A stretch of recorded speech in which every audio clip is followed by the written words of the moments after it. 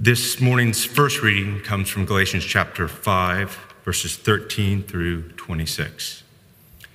You, my brothers and sisters, were called to be free, but do not use your freedom to indulge the flesh. Rather, serve one another humbly in love. For the entire law is fulfilled in keeping this one command: love your neighbor as yourself. If you bite and devour each other, watch out, or you will be destroyed by each other. So I say, walk by the Spirit, and you will not gratify the desires of the flesh. For the flesh desires what is contrary to the Spirit, and the Spirit what is contrary to the flesh. They are in conflict with each other, so that you are not to do whatever you want. But if you are led by the Spirit, you are not under the law. The acts of the flesh are obvious: sexual immorality, impurity, and debauchery, idolatry and witchcraft, hatred, discord, jealousy, fits of rage, selfish ambition, dissensions, factions, and envy, drunkenness, orgies, and the like. I warn you, as I did before, that those who live like this will not inherit the kingdom of God. But the fruit of the Spirit is love, joy, peace, forbearance, kindness, goodness, faithfulness, gentleness, and self-control. Against such things there is no law. Those who belong to Christ Jesus have crucified the flesh with its passions and desires. Since we live by the Spirit, let us keep in step with the Spirit. Let us not become conceited, provoking and envying each other. This morning's second reading comes from Philippians chapter 2, verses 1 through 11. Therefore, if you have any encouragement from being united with Christ, if any comfort from his love, if any common sharing in the Spirit, if any tenderness and compassion, then make my joy complete by being like-minded, having the same love, being one in spirit and of one mind. Do nothing out of selfish ambition or vain conceit. Rather, in humility, value others above yourselves, not looking to your own interest, but each of you to the interests of the others. In your relationships with one another, have the same mindset as Christ Jesus, who, being in very nature God, did not consider equality with God something to be used to his own advantage. Rather, he made himself nothing by taking the very nature of a servant, being made in human likeness, and being found in appearance as a man. He humbled himself by becoming obedient to death, even death on a cross. Therefore God exalted him to the highest place and gave him the name that is above every name, that the name of Jesus every knee should bow, in heaven and on earth and under the earth, and every tongue acknowledge that Jesus Christ is Lord, to the glory of God the Father. Here ends the reading.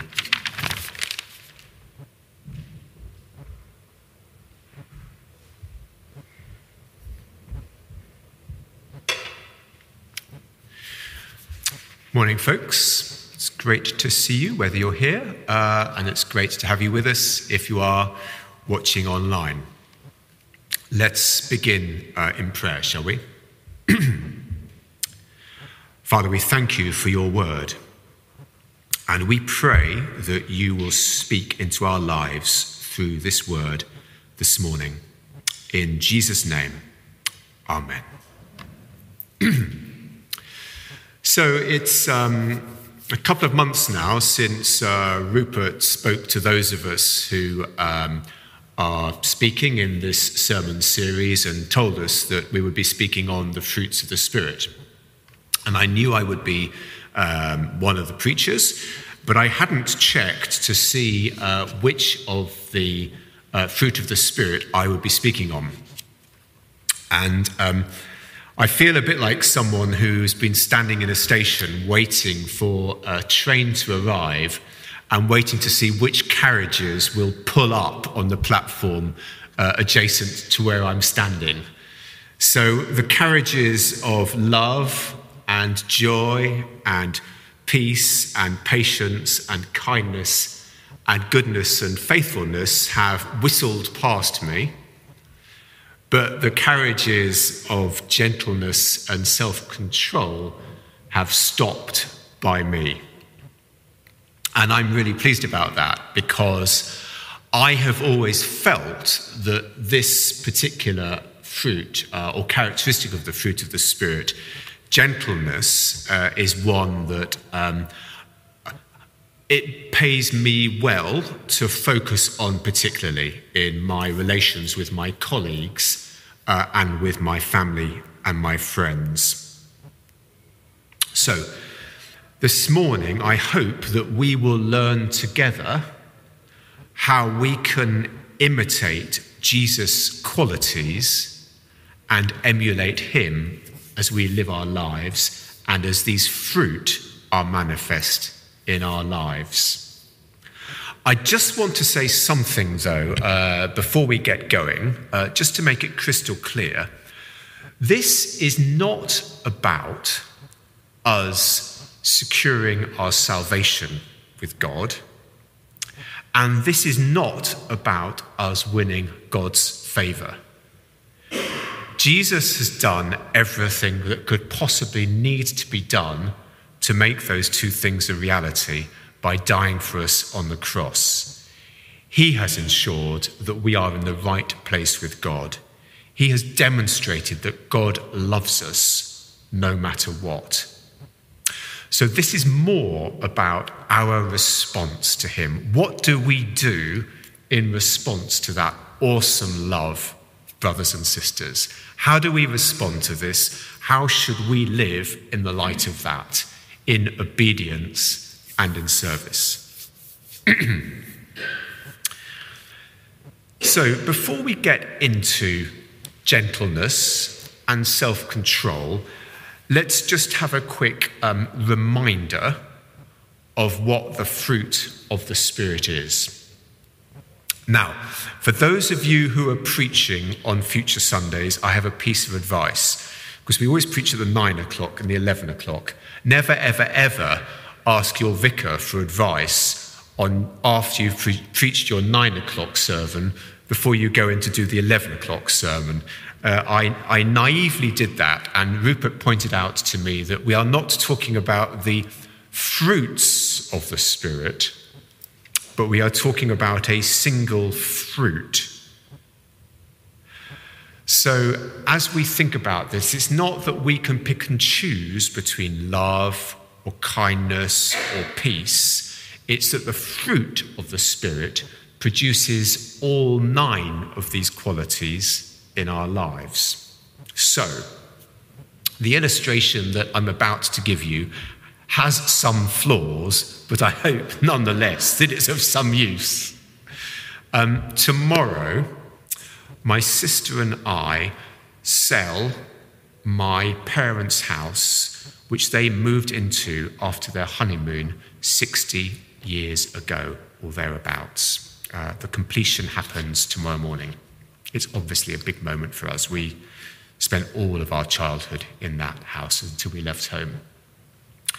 It had a beautiful garden, and my father's passion in his life was gardening. And at my father's funeral, when I delivered his eulogy, I took my life in my hands somewhat, and as part of the eulogy, I listed all of the fruit and the vegetables and other produce, maybe there isn't any other produce apart from fruit and vegetables, of the garden.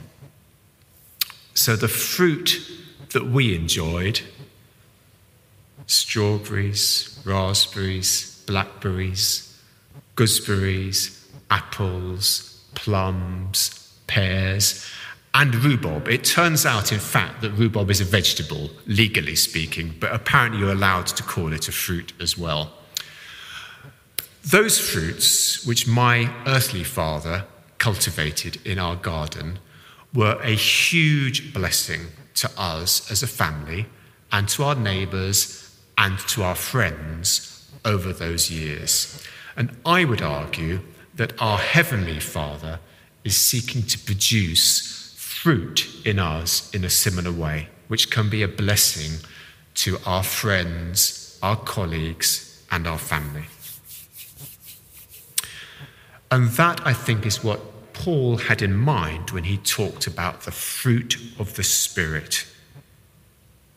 And he explained that as Christians, we have the Spirit in us, which enables this fruit to be there, and which enables this fruit to grow in us. And that's what we're going to be exploring this morning. But before we do that, I'm afraid we've got a little work to do. Because, of course, it turns out that these characteristics of the fruit that Paul described, he was using Greek words to describe. And as is so often the case, there's never one English word that captures what one of these Greek words means. So, the word that we translate as gentleness appears in the Greek as prautes.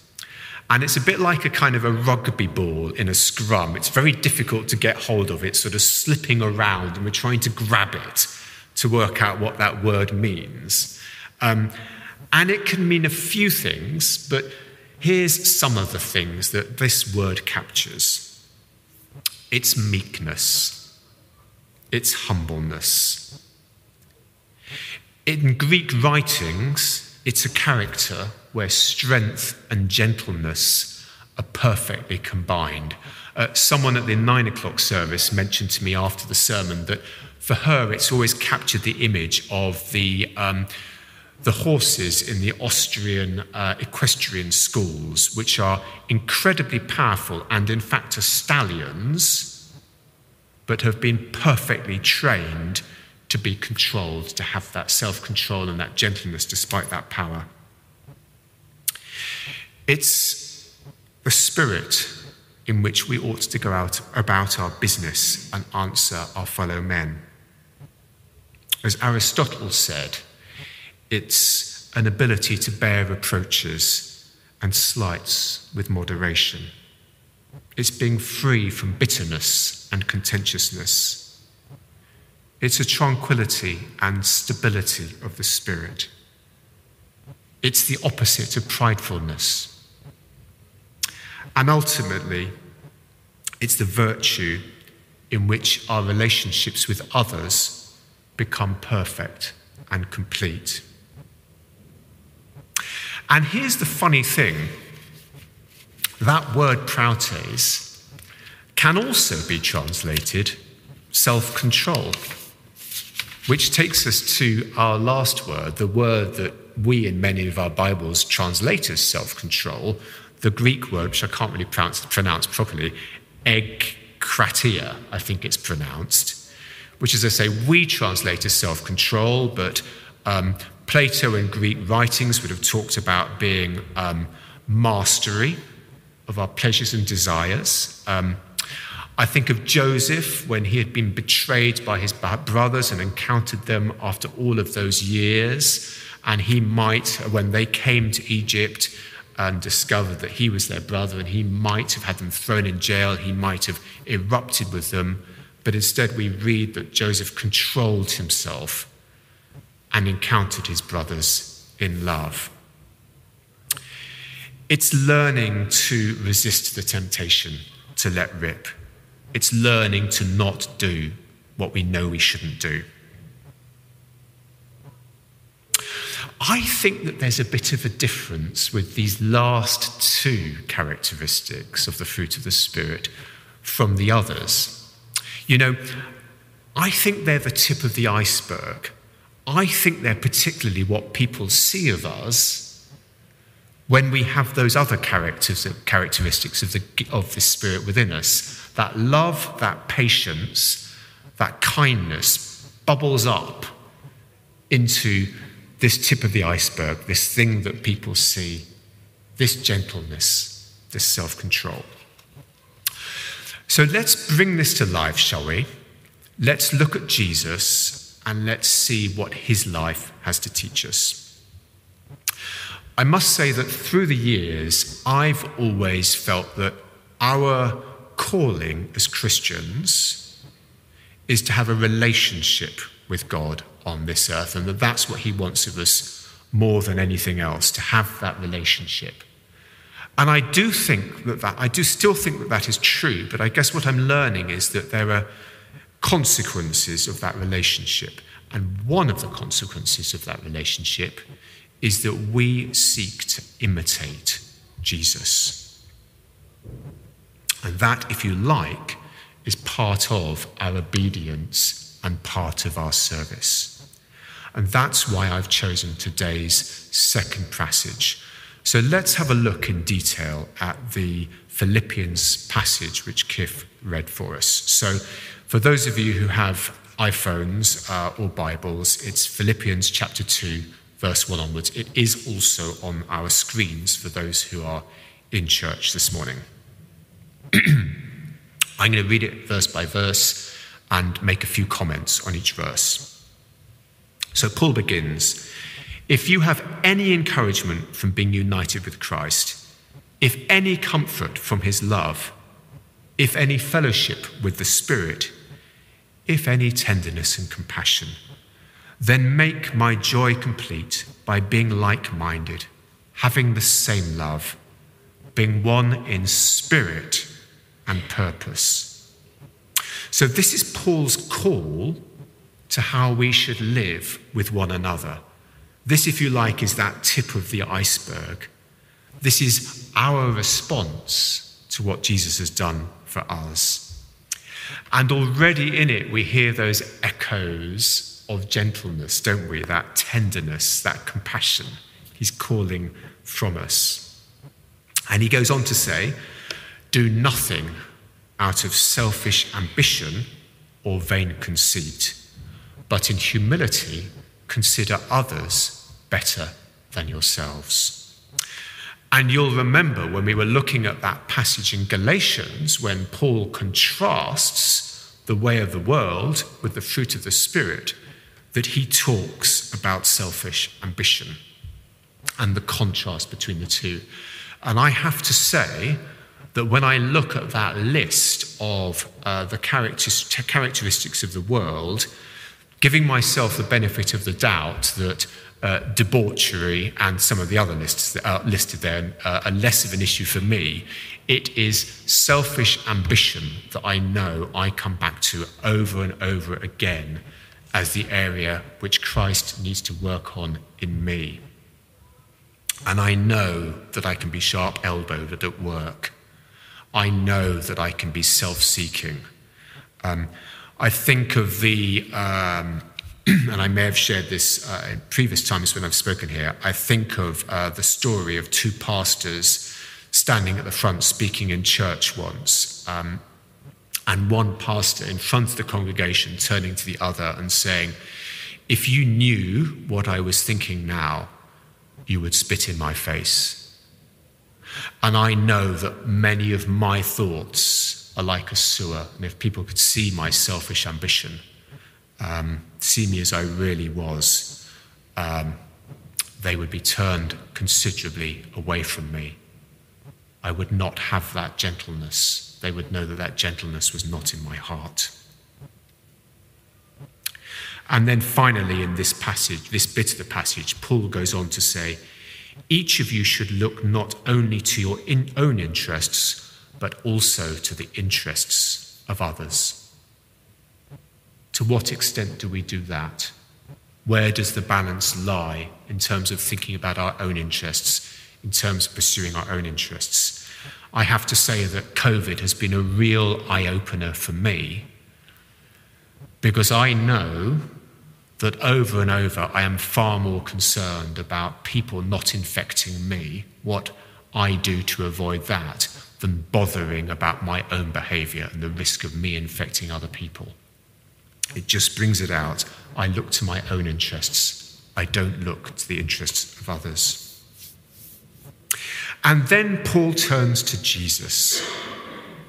Your attitude, he says, should be the same as that of Christ Jesus. Here we have it, our call to imitate Jesus. And this, folks, is what Paul says he is like. Who, being in his very nature God, did not consider equality with God something to be grasped, but made himself nothing, taking the very nature of a servant, being made in human likeness, and being found in appearance as a man, he humbled himself and became obedient to death, even death on a cross. Now we know the agony of the cross. We know what a long and painful death it entailed. But have we thought about the humiliation of the cross? Have we thought about Jesus' willingness to be there for all to see in his pain and his agony, nailed up on the cross?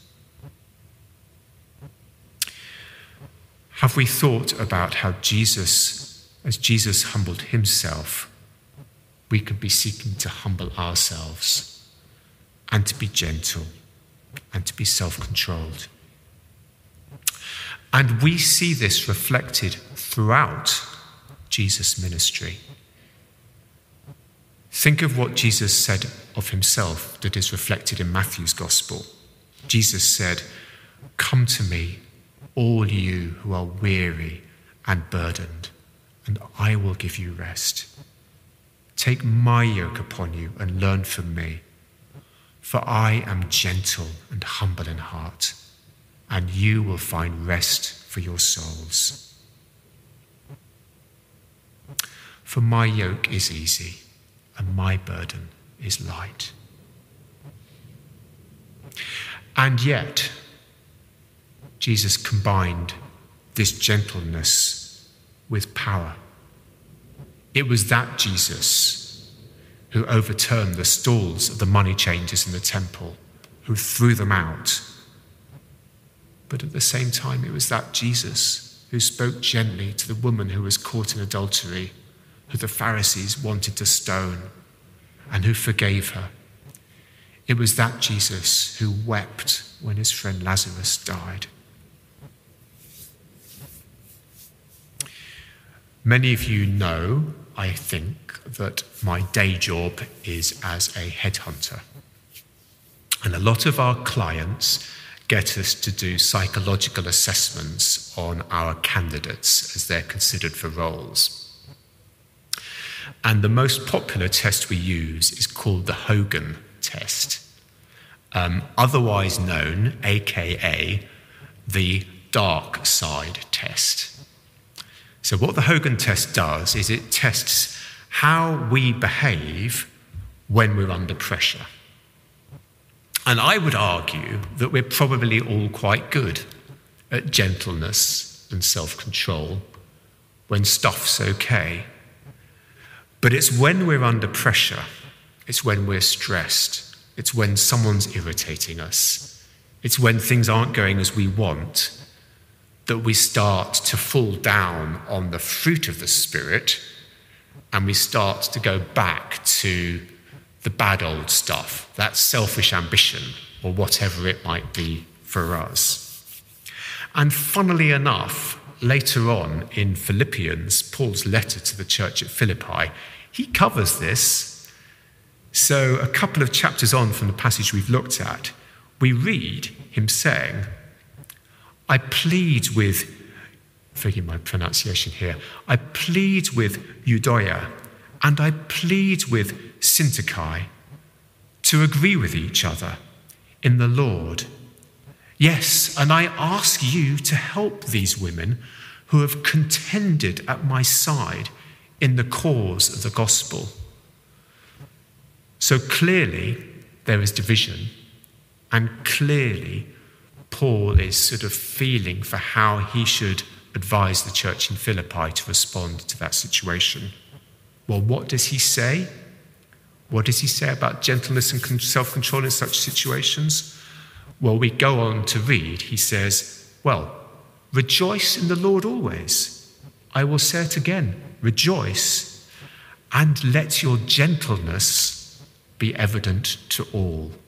He says to those two ladies, and he says to the church more widely in Philippi, and he says to us. And he goes on to say, the Lord is near. Do not be anxious about anything, but by prayer and petition with thanksgiving, present your requests to God. And the peace of God, which transcends all understanding, will guard your hearts and your minds in Christ Jesus. And turning to myself, I know that this was a fitting place for that train to draw up, for those carriages to arrive in front of me.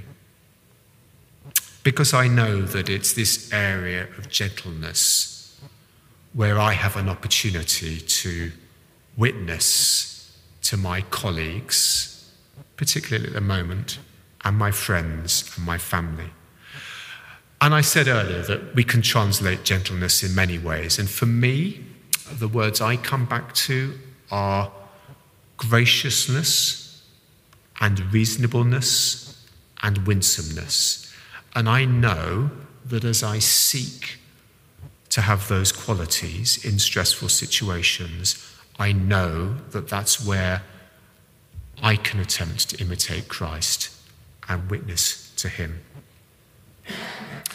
So as we come to the end of our series on the fruit of the Spirit, I would encourage us all to do a little audit now of how we measure up against these 9 characteristics.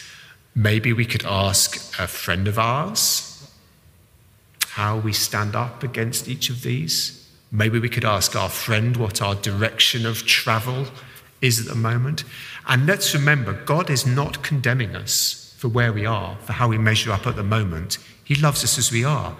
He's merely looking for us to change. He's helping us by his Holy Spirit in us to grow in this fruit of the Spirit and hence in these characteristics. So maybe we should do this spiritual 360 self-assessment.